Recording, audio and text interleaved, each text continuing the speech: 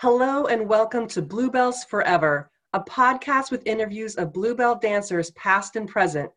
Join Sherry Lewis, a Bluebell herself, as she leads us on a journey through story and experience. And now here's Sherry.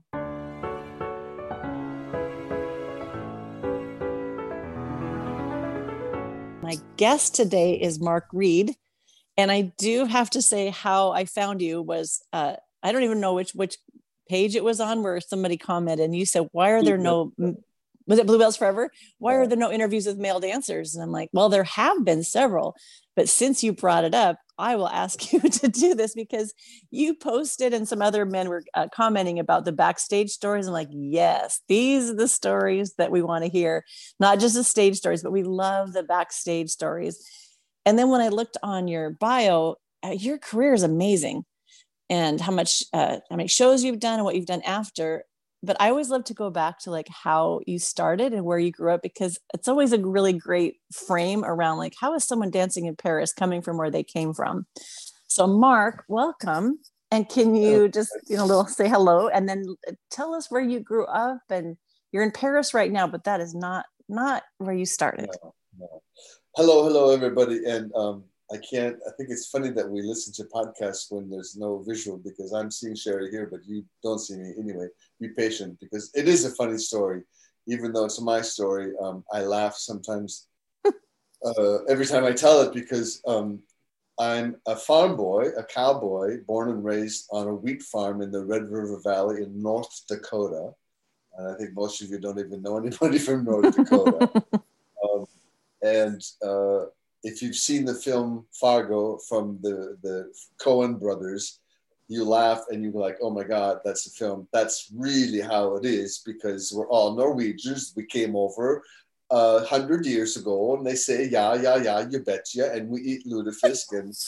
And I remember my mother seeing the show and she was like, Babe, we don't talk like that. And I'm like, yeah, you do, your mom. So that kind of gives you an idea of what we grew up in. And beautiful summers. But winters were like minus 23. I mean, with wind chill, people who, whose car got stuck on the highway, if they started walking, seriously, you would find them in the spring, frozen to death, So it was a rude winter. That said, I think I told you when we were warming up here, I always wanted to be a city kid. I wanted to hang out at the bowling alley.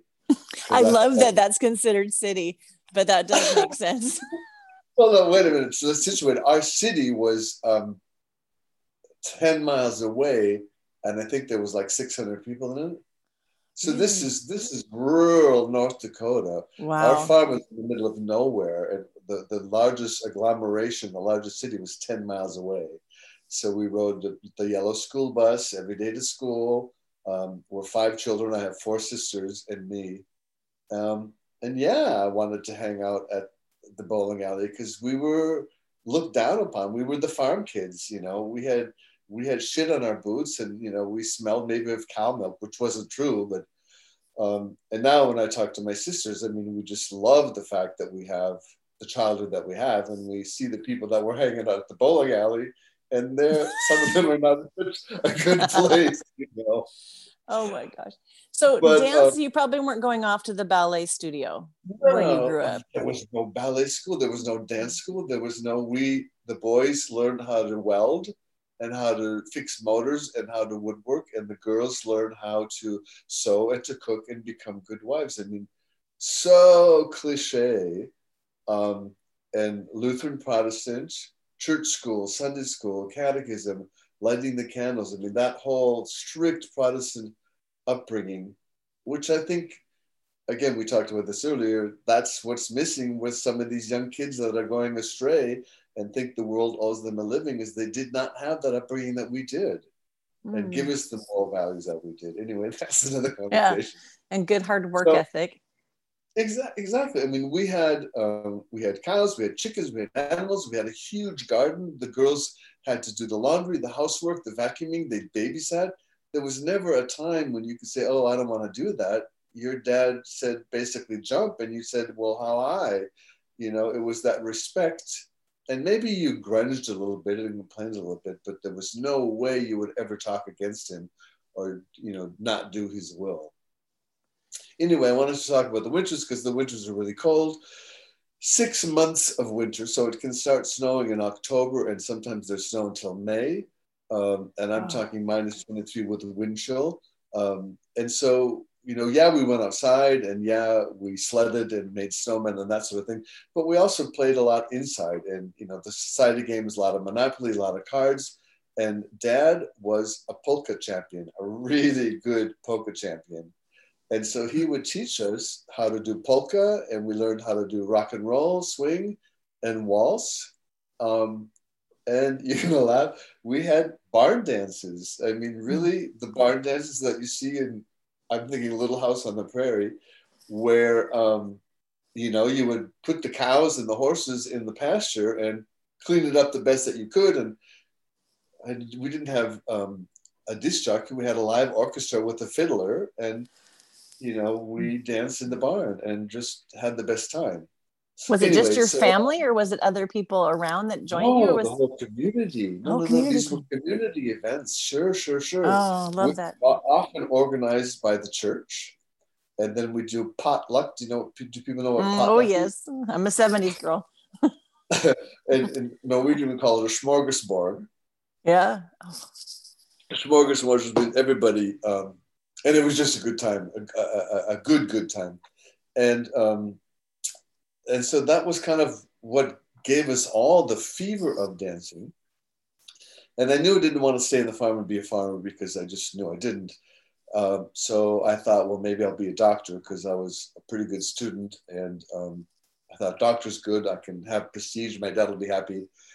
So I go off to med school in Grand Forks, North Dakota, which is the second largest city, which is, again, only 30,000 people.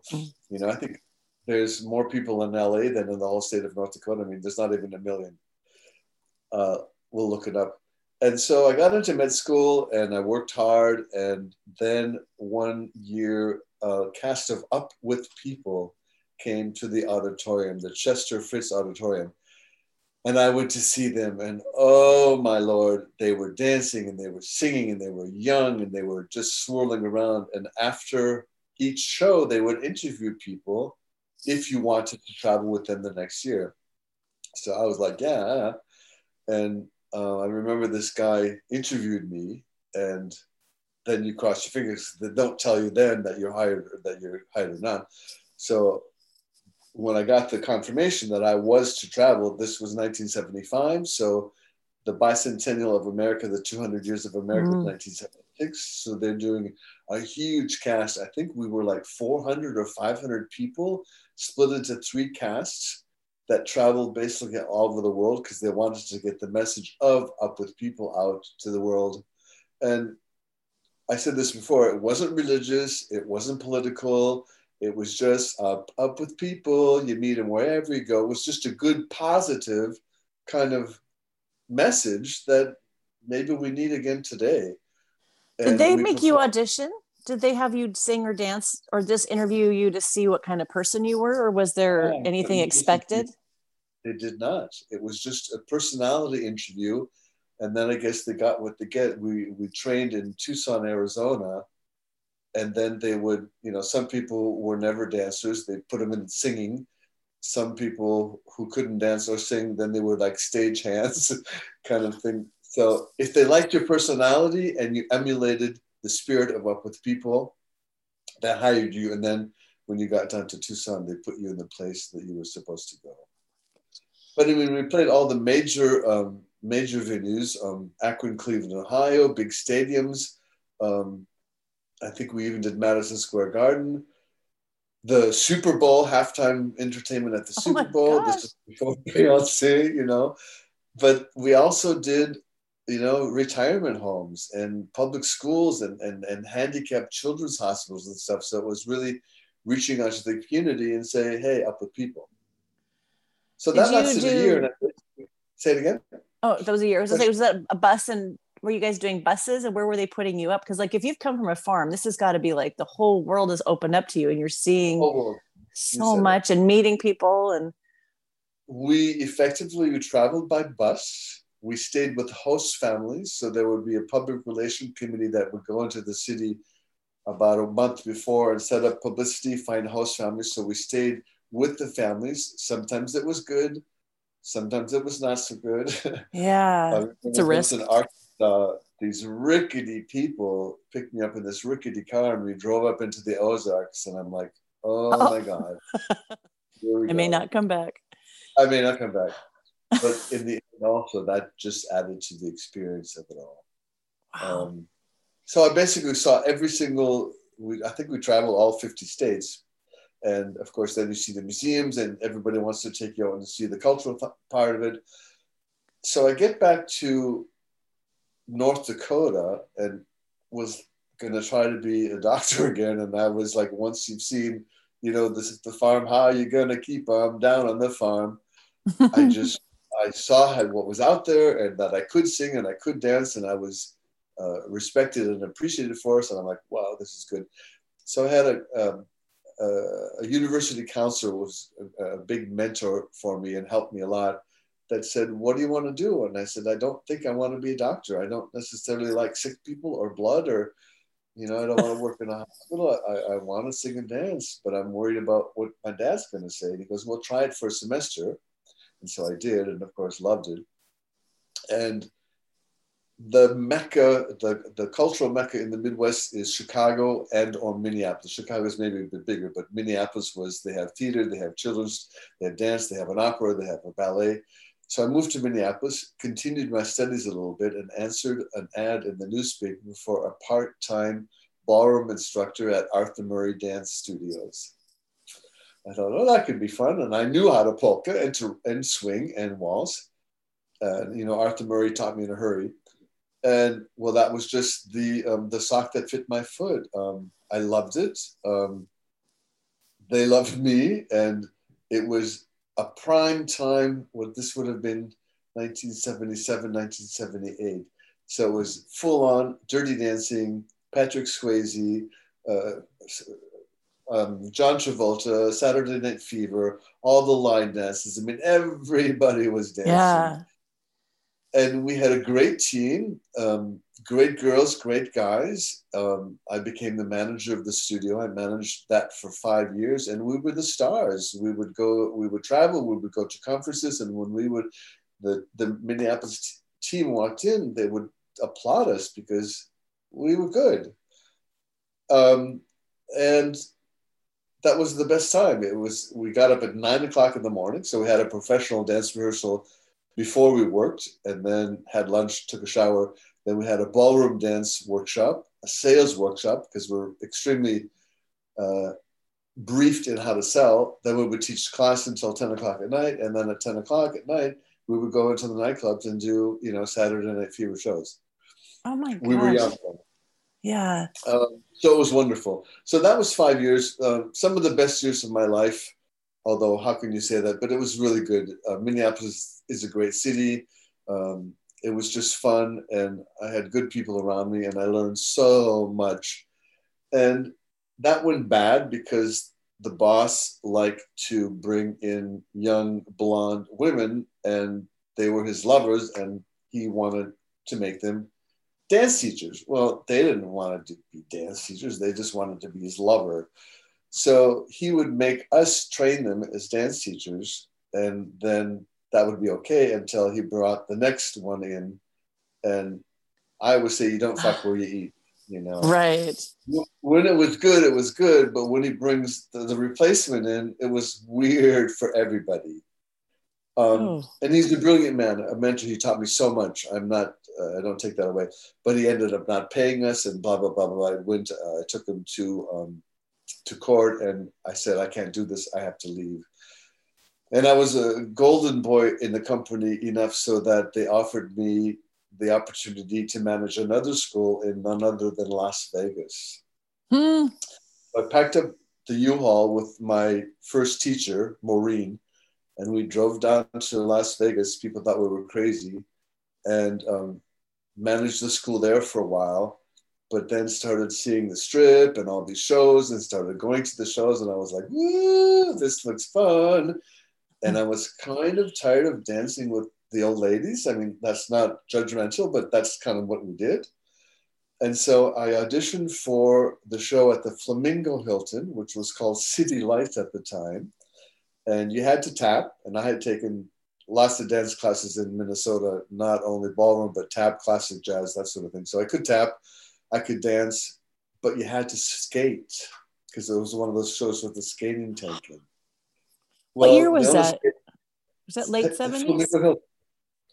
I'm sorry? What year was that? Do you remember when that was? 1980?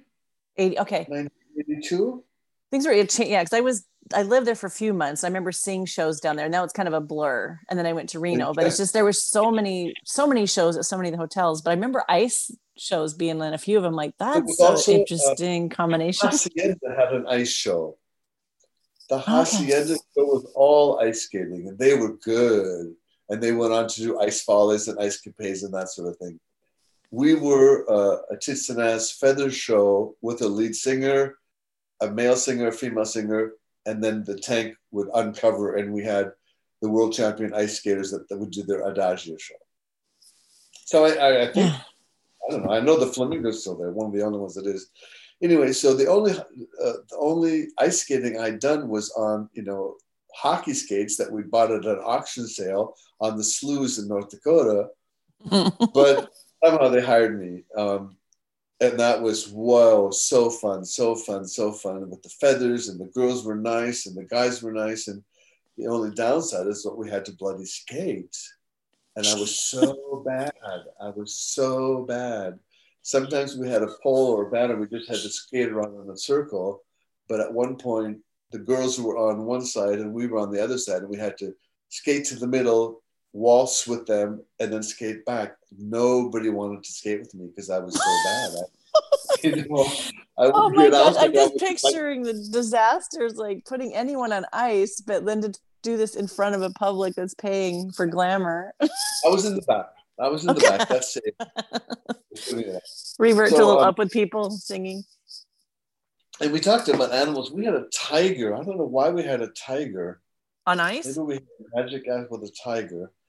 And he was stuck on a cage. And it was just, Flamingo Hilton's not a big stage, not like what you did at MGM or Reno or even Caesar's Palace. I mean, those backstages were huge. It was pretty small and compact. And this tiger was there waiting to go and do his act. Well, it's the whole cliche of the showgirls. The topless girls were beautiful with pretty breasts, and they had those huge sequin skirts on, and they didn't know how to skate. They were hired for their boobs and for their beauty. So literally, they would pose, we'd push them on one side, and they would kind of skate across and smile, and then come off on the other side. And I remember this one girl, I think her name was Kathy. Well, she stumbled off the other side and got too close to the tiger cage. Well, tigers like glitter. So he reached out his paw and grabbed her glitter skirt, and it could have been serious. I mean, the trainer was there, and he, but she was never the same, the poor girl. Oh my gosh. We were talking earlier about these stories that seem normal to us. I'm actually laughing like how this is so funny and ridiculous, but it seems normal when you're in it. And then listening to it now, I'm like, you're putting topless girls on ice. Even that, like I've seen a couple topless shows, and when they spin, their boobs are usually like one revolution behind them, and it's cold. I'm like, who thought that was a good idea? But there's things that it's so glamorous and beautiful, and it's so absurd of the life that we lived. And there's tigers backstage, and it's so good. So keep going, because I'm thoroughly enjoying how bizarre our life was. And when you're out there, anything can happen backstage. But then when you go out there, it's just all this perfect, all this tra-la-la, and you're beautiful and you're clean and you're happy. But then you got to go. And I mean, we had, about changes. We sometimes had like 30 seconds a minute to change the whole thing. So that was City Lights at the Flamingo Hilton. And I think I did that for 2 years. And there was a Lido in Paris at that time, at the Stardust Hotel, which was a beautiful Art Deco sign that now is in the Sign Museum, I think. And that was like the show with Jubilee at the MGM. Those were the two big ones. I mean, we're talking what they were like 60, 70, 80, 100 people on stage. Mm-hmm. I think it was 100 MGM. How many? I think it was 100 at MGM. Hello Hollywood was 150, but I think that Jubilee was the next, and those were like, yeah, it's crazy. It was the size of a football field, and that I always think people think I'm exaggerating, but it really was that big. No, you're right. And it's still, you could have probably put another few hundred on there and been fine. And so that was kind of the thing to do. Was the next step up on my on my notch, and so I auditioned, and they hired me, and that was Coco Rico. For those of you who go back, Coco Rico. Or maybe it was Ale Lido, which was Don Arden. I don't know, did he do your show as well? Yes. You know, Don Arden and Falco, and the costumes came from Paris, and it was, again, I'm an old fart now, but when I see these new shows, they don't hold a candle to the class, the beauty. The music was Cole Porter and Gershwin. The girls had real white fox fur stoles and Swarovski crystals and sequins. You know, we had white capes lined with purple satin. We had a volcano. We had waterfalls. The whole machinery that happened backstage. It was just pretty amazing to take people on this tour that is a totally imaginary land.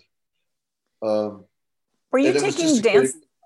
Oh, I'm sorry. I didn't mean to. I'm sorry. Were you taking dance lessons or like getting ready to do more? Or was it things like, that looks good, I'll audition? Or were you, okay, I'm going to really go for this? Or did you have enough with your Arthur Murray and your barn dance to get you there?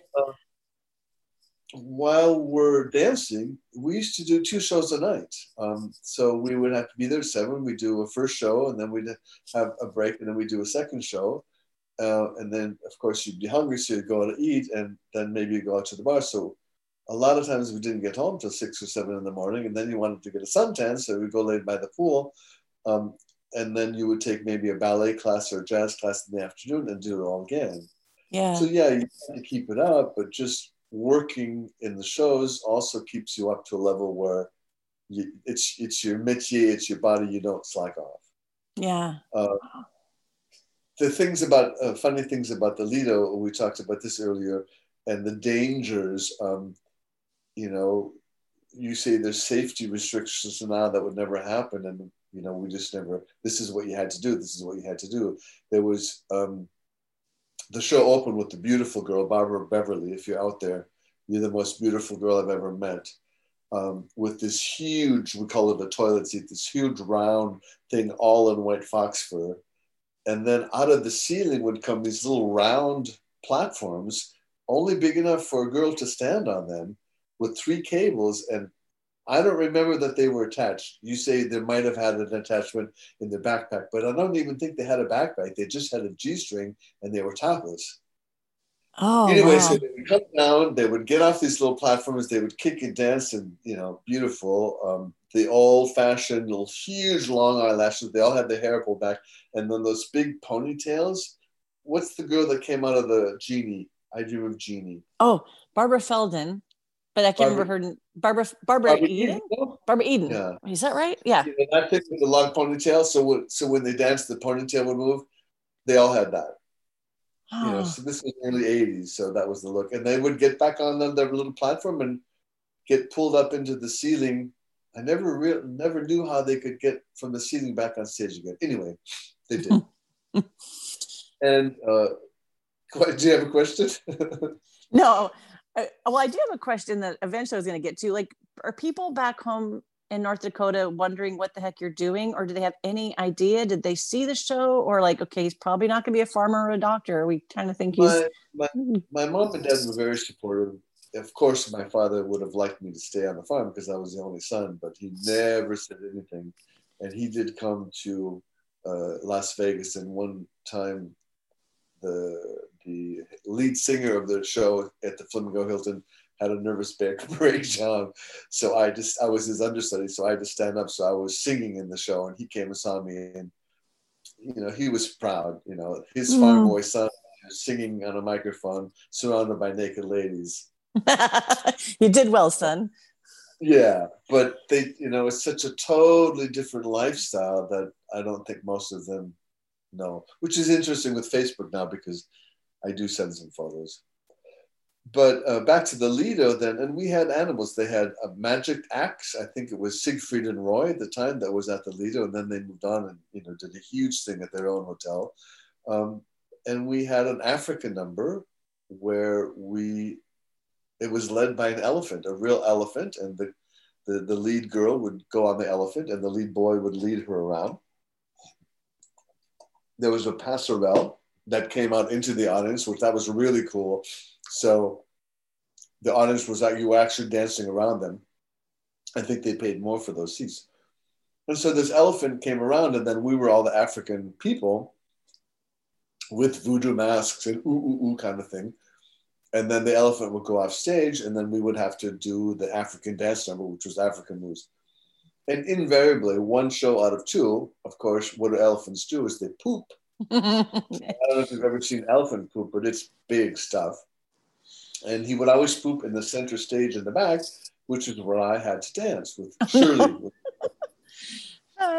Good thing you're a farm boy. So you had to do the number and not look too obvious, but you had to make sure that you didn't step in the elephant shit. Crazy. Such a glamorous life. We had nine white horses in Hello Hollywood, and out of 9 horses, I think it was like 1 out of every 2 shows there'd be horse poop, and the song that's playing is the most beautiful girl in the world, and you had to kind of lift up if you had a cape to not drag it through the horse poop, and it's the things that are absurd of how glamorous. But you add animals, there's always poop stories. Like, are they not thinking that they're gonna poop? Animals do. That's what animals do. And I don't know where the elephant stayed. I don't think he stayed in the parking lot. I think he went out every day and they kept him on a farm. But so that was the Lido. And that was a short time. And somehow in my crazy mindset, I dreamed about being in Paris, although I'm Norwegian and German ancestry. So where does that come from? Who even knows? And Madame Bluebell, did she do your casting as well? Mm-hmm. My audition for Miss Bluebell. Yeah, it's an honor. Oh, dude. That's what a grand lady. So twice a year, Madame Bluebell would come to Las Vegas and audition girls and boys because at that time we were taller and we were better dancers. And I knew she was coming, and so I was taking voice lessons, and I worked out a little number and shook my hooter, and I guess was good enough for her. So she hired me for the new show, Panache, that was going to happen in 6 months. So I was thrilled. Then 2 weeks later, she called me and she goes, I have a problem. One of my boys here in Paris bunked. He just didn't come into work, and we need a boy now. Would you ever be okay to be here in 2 weeks? And I didn't hesitate one bit. I said, yes, of course. So I gave my notice at the Lido in Vegas. I sold all of my stuff. I did fly home to North Dakota to tell my parents and my family goodbye.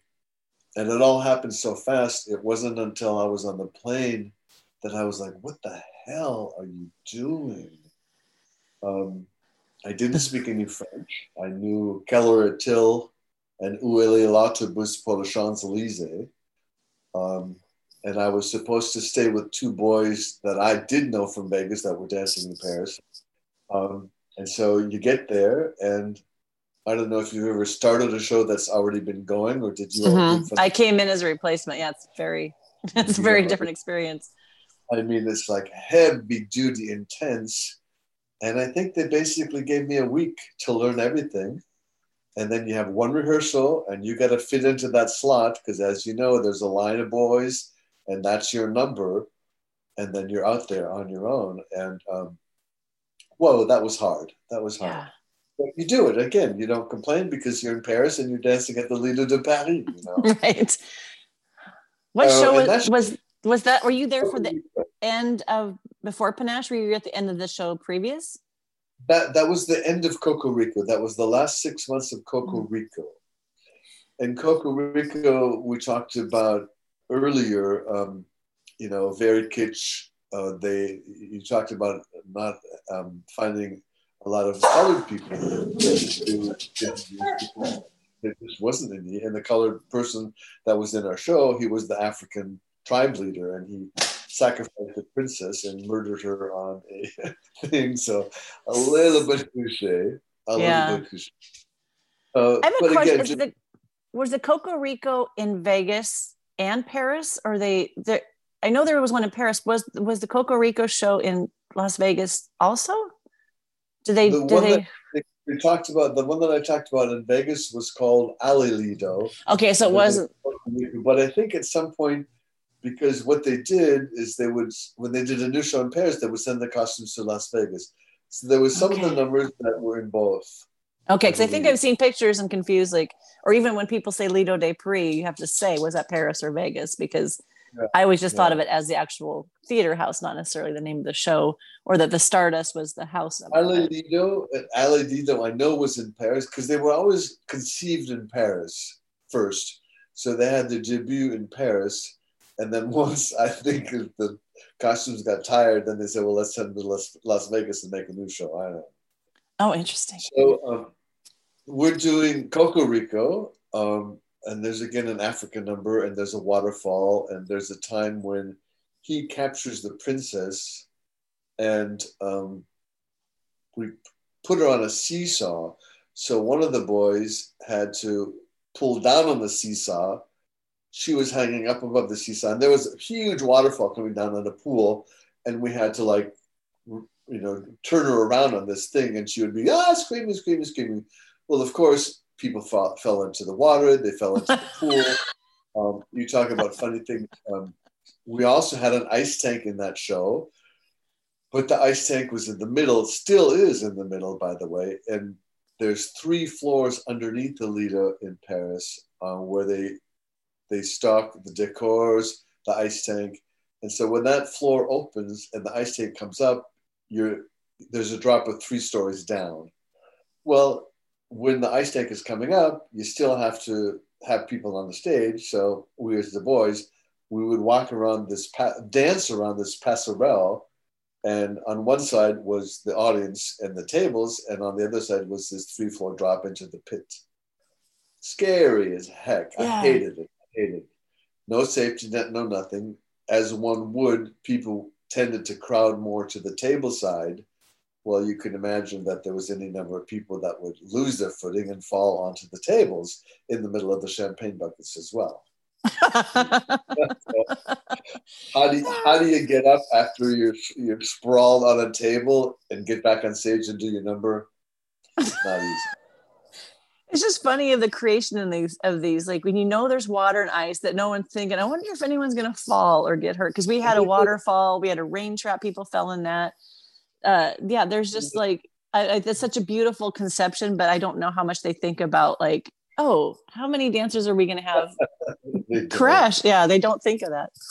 Well, let's talk about the backstage. As a showgirl, well, the whole preparation is like, you do all this beautiful makeup with these beautiful things, but basically what you got on your head is a fishnet stocking. And then wig and hats over that. Well, then there's always the story of the girl that is waiting for the curtain to go up, and her wig or her headdress gets caught in the curtain, and she goes up and up and up, and the curtain takes her headdress, and so the curtain opens, and there's a beautiful girl with a fishnet on her head. That never happened to you? I had a fan piece that we had these beautiful falls with a tiara, and I went over my head and I looked up and my wig was hanging in my fan, and I realized I had the fishnet, like we call it nipple head.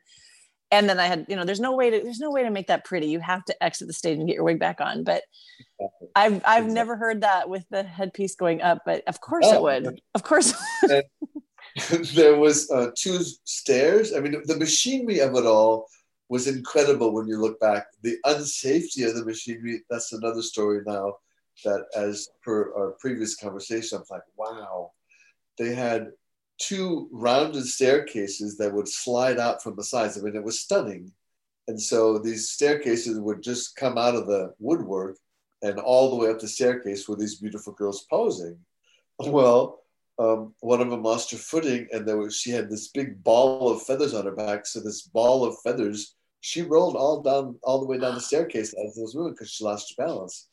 Well, you know, she had a broken neck, but she crawls off and you know, prints her feathers and then comes back on. And we also had a thing that came out of the sky. We had to crawl up into the rafters and walk across this flimsy little platform on cables. And we were doing a drumming number. And then as it came time, then they would drop this platform down as the ice was coming back. So we were 1 story up and the ice was like 3 floors. I was like 4-story drop. And by the time our platform got down to the stage, the ice was gone, the floor was back, and then we danced. Nobody fell off. Yeah. Certainly we were not harnessed. Oh anyway. We had a space number in Hello Hollywood Hello, and they had like the whole space astronaut suit that they had cables where they would fly above, and there was like spaceships, all kinds of things were going on. So on your last week, you replacement is doing your part, so you could swing somebody else, just easy parts that you could go in like kind of more like prop people. I go, I want to fly. So I wanted to fly like my last week and put that costume on.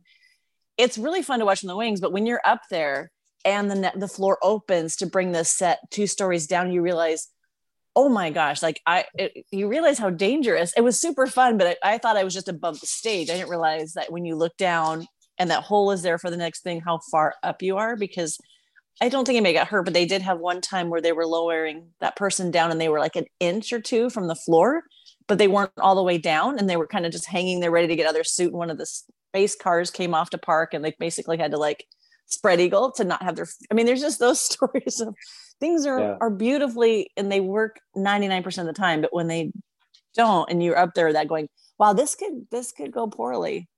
And the fact that it doesn't happen more is actually kind of miraculous. I don't know any stories of people being killed or severely injured. One guy was hanging on these stairways when they came out and he cut his finger off, but you know, that's minor. What's a finger? So that was a 6-month kind of replacement thing as this guy bunked. And then we, at the same time, and this was probably the summit of what I did, is we created this new show that was called Panache. And so again, it was Don Arden.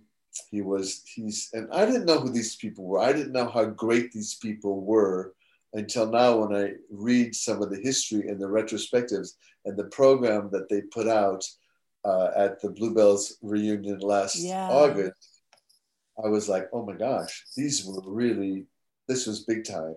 And it was Winston and Rich Rizzo who did the choreography. Mm-hmm. Bob Turk did some as well. And the costumes were Falco. And Falco was an Italian guy. And there is some guy named Christopher Menon who is finding Falco sketches now and putting them up. And I mean, just stunning, like nothing. Oh, I've been seeing those. Yeah, I've been seeing his post, and it's because we don't know how many of those things are around. And I think with social media, these things that we never, because I auditioned for Don On personally. A lot of people were crying, and it was terrifying to audition for him. But then not knowing what I was really part of, I didn't really know Bluebell's legacy until later. So that's, I think, some of this stuff now is the gift to go, oh my gosh, we were part of that.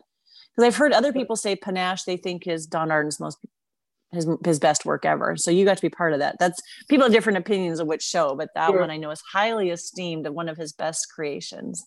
It was just so interesting to see it from zero to opening night, and the costume fittings and the detail, and this Falco guy, I mean, have nothing but laud from him, the ideas. I mean, you would have, the boys are different because let's be honest, nobody comes to the Lido to see the boys. And the number of times I've been asked, you're at the Lido? There's boys at the Lido? You know, they come to see the girls, they come to see the tits, and we're accessories. So we're there dancing our butts off when you're changing, or we're presenting you, or we're on our knees glorifying the woman. That's what we do. Not to say we're necessary as well. So we were more often than not dressed the same. But this guy would dress 12 nudes, and each nude would have in the same theme a totally different costume, and just stunning feathers. Yeah. And so good experience to do that from the beginning. And that ran then for a year. For me, I'm sorry, I think it ran for 9, 10 years. But after a year, that had hit the milestone of 5 years doing cabaret, and I was kind of ready to move on to something else. Wow. Because you don't have a life, you know this. I mean, the girls, none of the girls, they would go out with the people working in the restaurant, because they, you get out at 3 o'clock in the morning. They couldn't meet a doctor or a lawyer. You just didn't have a life. And if you wanted to keep up your dancing, then you had to have class. So it was the time when a lot of us did what I think in America you call industrials. So during the day, we would do shows that would use dancers, a lot of ski shows, a lot of underwear shows, a lot of hair shows. So I started doing that and got enough work so that I knew that I could survive without the Lido. And just it was time to turn the page. Well, I did see you got some really impressed, and you decided to stay in Paris and not go back home, or did you come and go?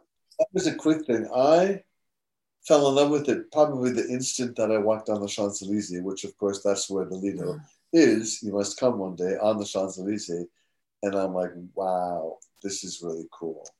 Yeah. I love the oldness. I love the architecture. I love the beauty. I love being in the center of Europe. When it came time to take my vacation, I was like, okay, a week. They're like, no, you don't have a week. You have 4 weeks. That's the standard vacation in France. Oh, and wow. I was freaking out. I didn't know what to do with 4 weeks of vacation, but let me tell you, you figure it out. And now when I go on vacation, anything less than 2 weeks is too short. And that's, Americans could do better that way.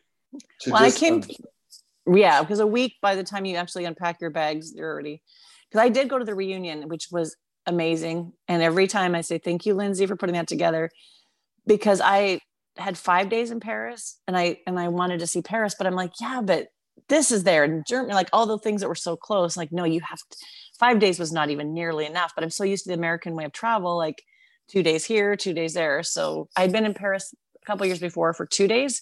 So 5 days, I thought I still barely scraped it. So the thought of living there and getting to just explore Paris and then all the other places you can just get to quickly. You're the American in Paris, and I love that it's from a farm to that, because the contrast is so wonderful. Did you adapt to that city life? Because Vegas is its own culture. Because I knew I wanted to stay. So many of the boys were knew it was a temporary thing. They're like, oh my God, I don't like Paris. I don't like the French people, blah, blah, blah. And even when I was going there, people were like, you're going to move to Paris? Oh, how could you do that? And I was like, well, why wouldn't I? And their reasoning, and again, this is, the reasoning was that they don't have real toilets. They just have holes in the ground that you poop in. And of course, those are the Turkish toilets. And if you want to go there, they're the most cleanly toilets in the world because you don't touch anything. And the girls don't shave their legs or under their arms. Those are the 2 things that they told me. Really? Oh my gosh. That's a very interesting and they don't have take on Paris. They don't have 7-Elevens either. Well, wow, that's a standard. Then you're like, and part of that first 6 months was realizing that America was not the be all and the end all. And I think we're raised in the States with kind of a propaganda that we're the best. Nobody has a lifestyle like America. And when you get out that and you live in a beautiful culture like the French culture or the Italian culture, they have as good a life, sometimes a better quality of life than you do. And they take the piss out of us because, as you said, when we go on vacation, we spend 2 days here, 2 days there. We take a picture of everything. And then we go home and we look at our pictures. That's not a vacation. So it was a real step back and going, whoa, maybe the center of the world is not the United States of America. How long have you been there? 36 years. I came in 1984. Oh, wow. So early enough when I realized, I guess I really never thought I would stay forever because you always think it's going to pull back. But the more you stay and the more you work, and I was doing interesting things, fashion shows and choreography and TV and acting. I started doing acting again. And then traveling, as you said, you can be in Switzerland, you can be in Amsterdam, you can be in England. And that was before the rapid trains. Now it's even better. I was in the center of the universe of this rich cultural history and architecture, and I just loved it. And I think to this day, I mentioned earlier, there's not a day that I don't go walking. I do try to take a walk every day with the confinement.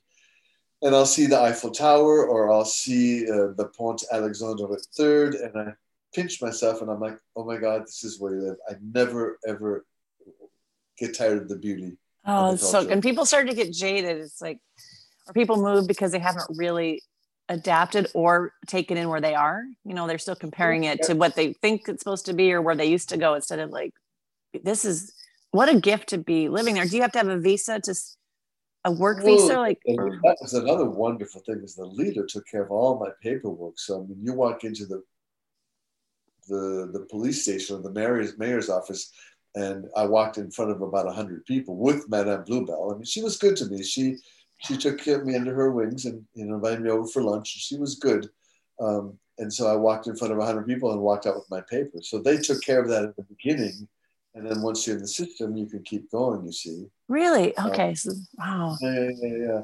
So I don't know if I really thought I was going to stay forever, but I knew I liked it a lot.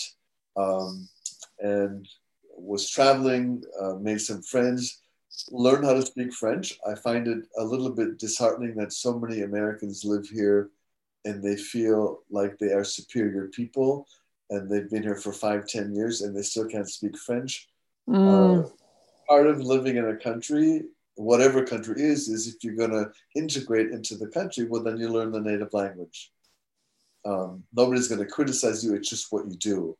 And I never, unfortunately, took lessons, but I did learn on the street. And now I speak, of course, fluent French. And it just opens up a whole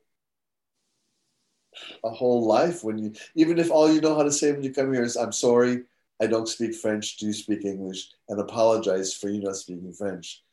Instead of, I've seen Americans, do you speak English? And then, oh my gosh. And so they'll cry louder, do you speak English? And I've seen some shameful Americans. Anyway. Yeah. So well, then backstage, like, you're also at such an international cast. So I feel like even when I can hear you're totally sound like an American to me now, but when we first got on, I'm like, well, that's not French.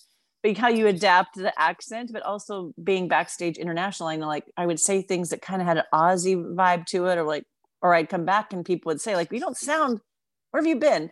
So you kind of acquire the country, but also like the backstage sayings and cliches and all you learn the dirty words in all the country, of course, all the languages you get. We were 75 people on stage for Panache, 70 plus, and there was only one French girl at that time. I think there's more French people now. And the international language backstage was English. Everybody had to speak English, even the dressers, the tech people, the lighting, the orchestra people. Everybody had to speak English because that was the way that we communicated. Oh, interesting. So your fear of not speaking the language, that never really made anything difficult. But I knew that I was seriously thinking about staying. So I read and I looked and I listened. I worked with a guy who had been there for 2 years, and he said, what does comme ça means? And comme ça is easy. It's like that. And after 2 years, because he would only go out with the English girls and speak English. And you can, So there would be Americans in Paris, but they would stay in that cocoon of being Americans. And it's kind of a wasted experience. Yeah. So life goes on, and I loved it. And I found a beautiful little studio apartment, and I have 300 square foot garden. I live on the ground floor. Oh, wonderful. So that's a wonderful thing too. As a farm boy, I got to get in there and, do some gardening. So in the 35 years that I've lived here, I've never moved. The garden is wonderful. I was out there working today. And what else to tell you? About 10 years ago, I was missing ballroom dancing. And I was missing not so much performing, because I think I've done my time performing and I don't need to be on stage anymore. But I was missing the happiness that you give people when you teach them how to dance together. And so I started thinking about maybe giving lessons. I didn't want the responsibility of a school because it's just too huge. And so I thought about private lessons in people's homes. I have no constraints, so I could go wherever they want me to go. And I thought, are they going to let somebody in? And in fact, that's blossomed into, that's my main source of revenue now. I give ballroom dance lessons in people's home, only private lessons. I do a lot of weddings. So a lot of waltzes, you know. So I basically teach people in love how to dance together, which is just wonderful. And then I have maybe a handful of clients that take lessons all year round because it makes them happy, and it's couples therapy. And especially now at the time of the confinement and the COVID, dancing is a little ray of sunshine in this dark and somber world. Oh my gosh. Wait, that's beautiful. It's still part of your life.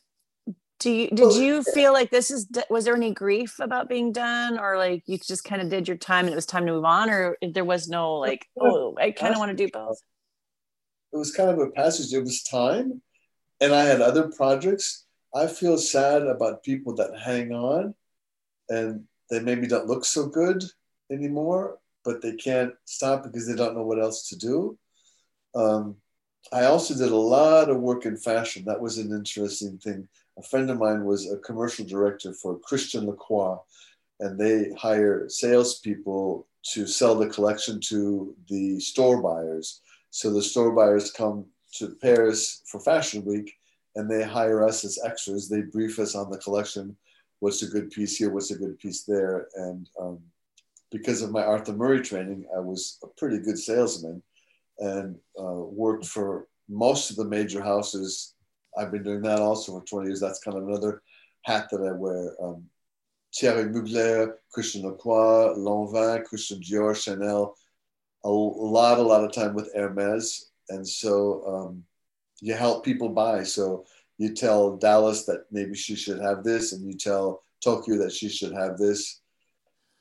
So that was a huge experience because you get to work with the whole world. And that's all kind of coming to an end. And I've just applied for retirement in November. So they're getting all the paperwork together.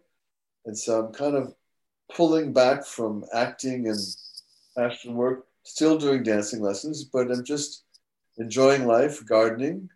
I wish I'd go out theater and cinema, but that's going to happen. And I just pretty much love my life. There you go. Oh, it's so good. Because that transition is interesting to hear, where people either chose it or not. But some people, you know, it was a short time in their life to be a Bluebell dancer, Bluebell boy. But some people did it for a long time, and everybody had a different path. But it is interesting to see, like, if it was a choice or not a choice to be done and do something else. I think if you get injured, maybe if you the prime time and you break a knee or you're injured, so you cannot dance, that must be more severe and more hard to deal with. I think that it's a natural evolution when you realize that that's enough, because it's such a demanding job. And I go back and say again, you don't have a real life. You're so out of touch with real life because you live in this fantasy world of costumes and elephants and feathers and straws and bijou. And the rest of the world goes to work at 9 o'clock and comes out at 6.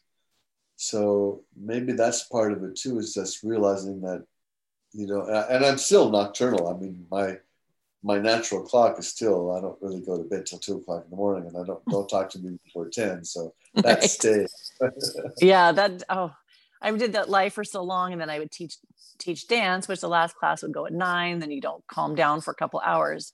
And then to have a baby that doesn't understand the nighttime schedule, it's like, I think children get up at 7, or you got to get them off to school. It's so hard, because I think my clock was always that before show business. So it was like, oh, this is just right. This is like what I fought against trying to do high school to get to bed at a decent hour and get up. It's like every fiber in me is like, no, let me stay up to at least till 2.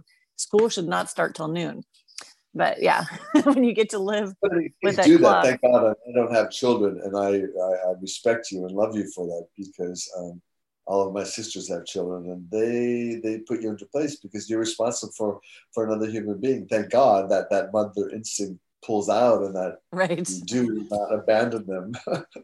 Yeah. Sorry, children, you're on your own till noon. Mommy's got to sleep. Right.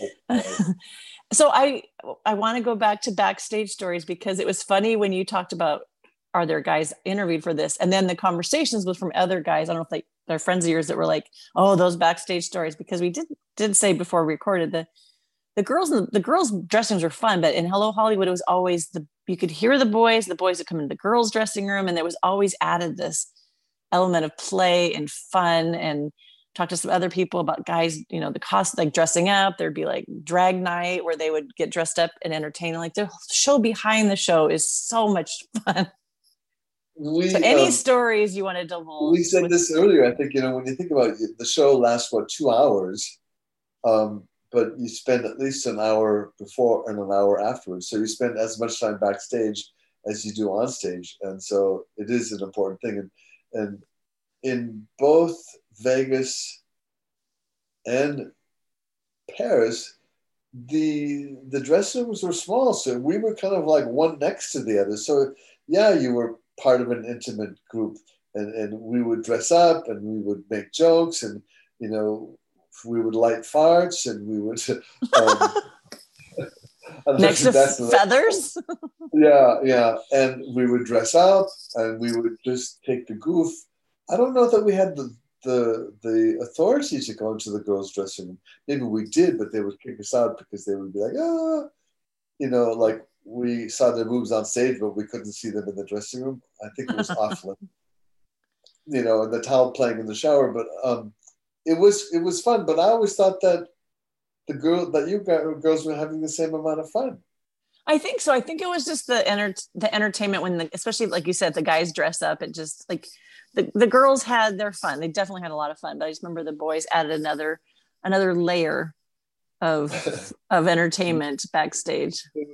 There was a number in Panache that Rich and Winston wanted to do a La Cage aux Folles number. And so they wanted to have 6 boys and 6 girls dressed alike. And I'm talking, beautiful Marilyn Monroe costumes, full feather boa capes, sequin dresses. And the idea was to do the number, and then we would take off the cape, take off the dress, and walk up and rip off the wig and rip off the bra, and there would be 6 boys and 6 girls. Ha, ha, ha, ha. So he asked the boys who were willing to do drag to audition in drag. Well, most of the guys already had the shoes, already had the G-string, and they had already prepared the whole thing. I was like, oh, Michelle, can I borrow your G-string? Janet, can I borrow your G-string? And it wasn't until I was on top of that stairs walking down as a girl that I was like, oh God, this is not my thing. I didn't want to do it. And Rich took me aside afterwards and he said, you were the ugliest girl up there. So, and in the end, the number was canceled, sadly enough. But yeah, I was not. They were just trying it out to see if it was. Yeah. Oh, wow. That's where you go back to Don Arden, what a brilliant man he was. I always got along well with him, but he could rip you a new face if he didn't like what you were doing. But think of the responsibility, think of the machine, think of the organization of putting that all together. And I think basically they would even, for them, they would try things, they would put it out, they would show it to him, and then he would say, yes or no, I don't like it, do it again. Mm-hmm. Yeah, you don't want anything that's going to bring that level down. So when you were done performing, did you stay in contact with dancers or go see the shows, or did you just kind of leave that behind? I didn't stay. No, because I kind of had a new life modeling and doing industrial work. And so I got a new bunch of people. And the people that I worked with at the Lido, they had a different time schedule, didn't they? So I could never see them because I was back to living days. And I think that sometimes you work with people that doesn't necessarily mean that you're bonded for life. You can pick your friends, but you can't pick the people you work with. So why would you think that you're going to have to be friends with people that you work with? Now, with Facebook and that sort of thing, I've reconnected with the people that I appreciate and that I love. And we don't see each other because they live on the other side of the world, but we do share what's happening with our life, and that's cool. that school. Mm. And the union we talked about, I missed they did one 10 years ago that I missed because I wasn't on Facebook. And I did go to this one. The reason that you talk about this Saturday, I was teaching ballroom class all day, so I missed the registration on Saturday. So I just came for the show. And that was just overwhelming because, there was 350 people and the ambiance was like so wonderful. And even the kids on stage, when we left the stage, we were like, Lenny, get out of here. Even the dancers, they stuck around because they wanted to meet us. They wanted to be with us. And the laughter and the joy. But my time with those people was 2 years in Paris and a year in Las Vegas. So really only the people that you know or the people that you dance with. I too talked to a lady that was like 85 years old, and she was like, "Oh my God, what is the show? There's no feathers." Well, she didn't know the same people I did, but so you tend to gravitate to the people that you dance with, and that's the short time. Yeah, it was so short. There was so much. I did the dance class that they offered for us. There's only 20, so we got to dance on that stage. And I did the photo shoot at the Eiffel Tower. I wanted to do all of it, and it went by so fast. We're going to wind this up, and I have a question because I'm just picturing you as this farm guy in North Dakota. And so, like back then, if you could have pictured yourself with this life, you probably would have been a little bit overwhelmed. But is there anything that farm upbringing and the way your family was in your community that has made you live differently as a performer and a person in Paris, of coming from that very different upbringing, that's your character that still shows up? Yes, most definitely. Number one is not to take yourself too seriously, and that life is a joyride and you should enjoy it as much as you can. When you start losing the people around you, every day is a gift and you should live it as that. Now with COVID and everybody's bitching about the masks, and I see all these Karen stories, and I just want to scream, because if you have your health, that's the best thing that you can have. And also I meet people who are kind of snobby because they're working at the leader, because they're a model, and they think they're better than thou. And we were always taught to be humble, and maybe you were talented, maybe you were good looking. That's a gift that you have, but it doesn't make you better or superior than anybody else. And I think the humbleness and the niceness has always stayed with me. I mean, I'm nice to janitors. I'm nice to security people. I'm nice to the clerk at the grocery store, because they're working, Yeah. People are like, oh gosh, you're so nice. Well, I think that you should be. That's sad that that's an anomaly. That's sad that that's not the regular. But I wonder, like, when you grow up in that kind of small town, there is a different, like you said, the kindness, the work ethic. That's really, it doesn't leave you, which is great. Because some people want to leave their past behind, and that doesn't affect me, or it didn't matter. But the fact that you brought that with you, and the way you even give it.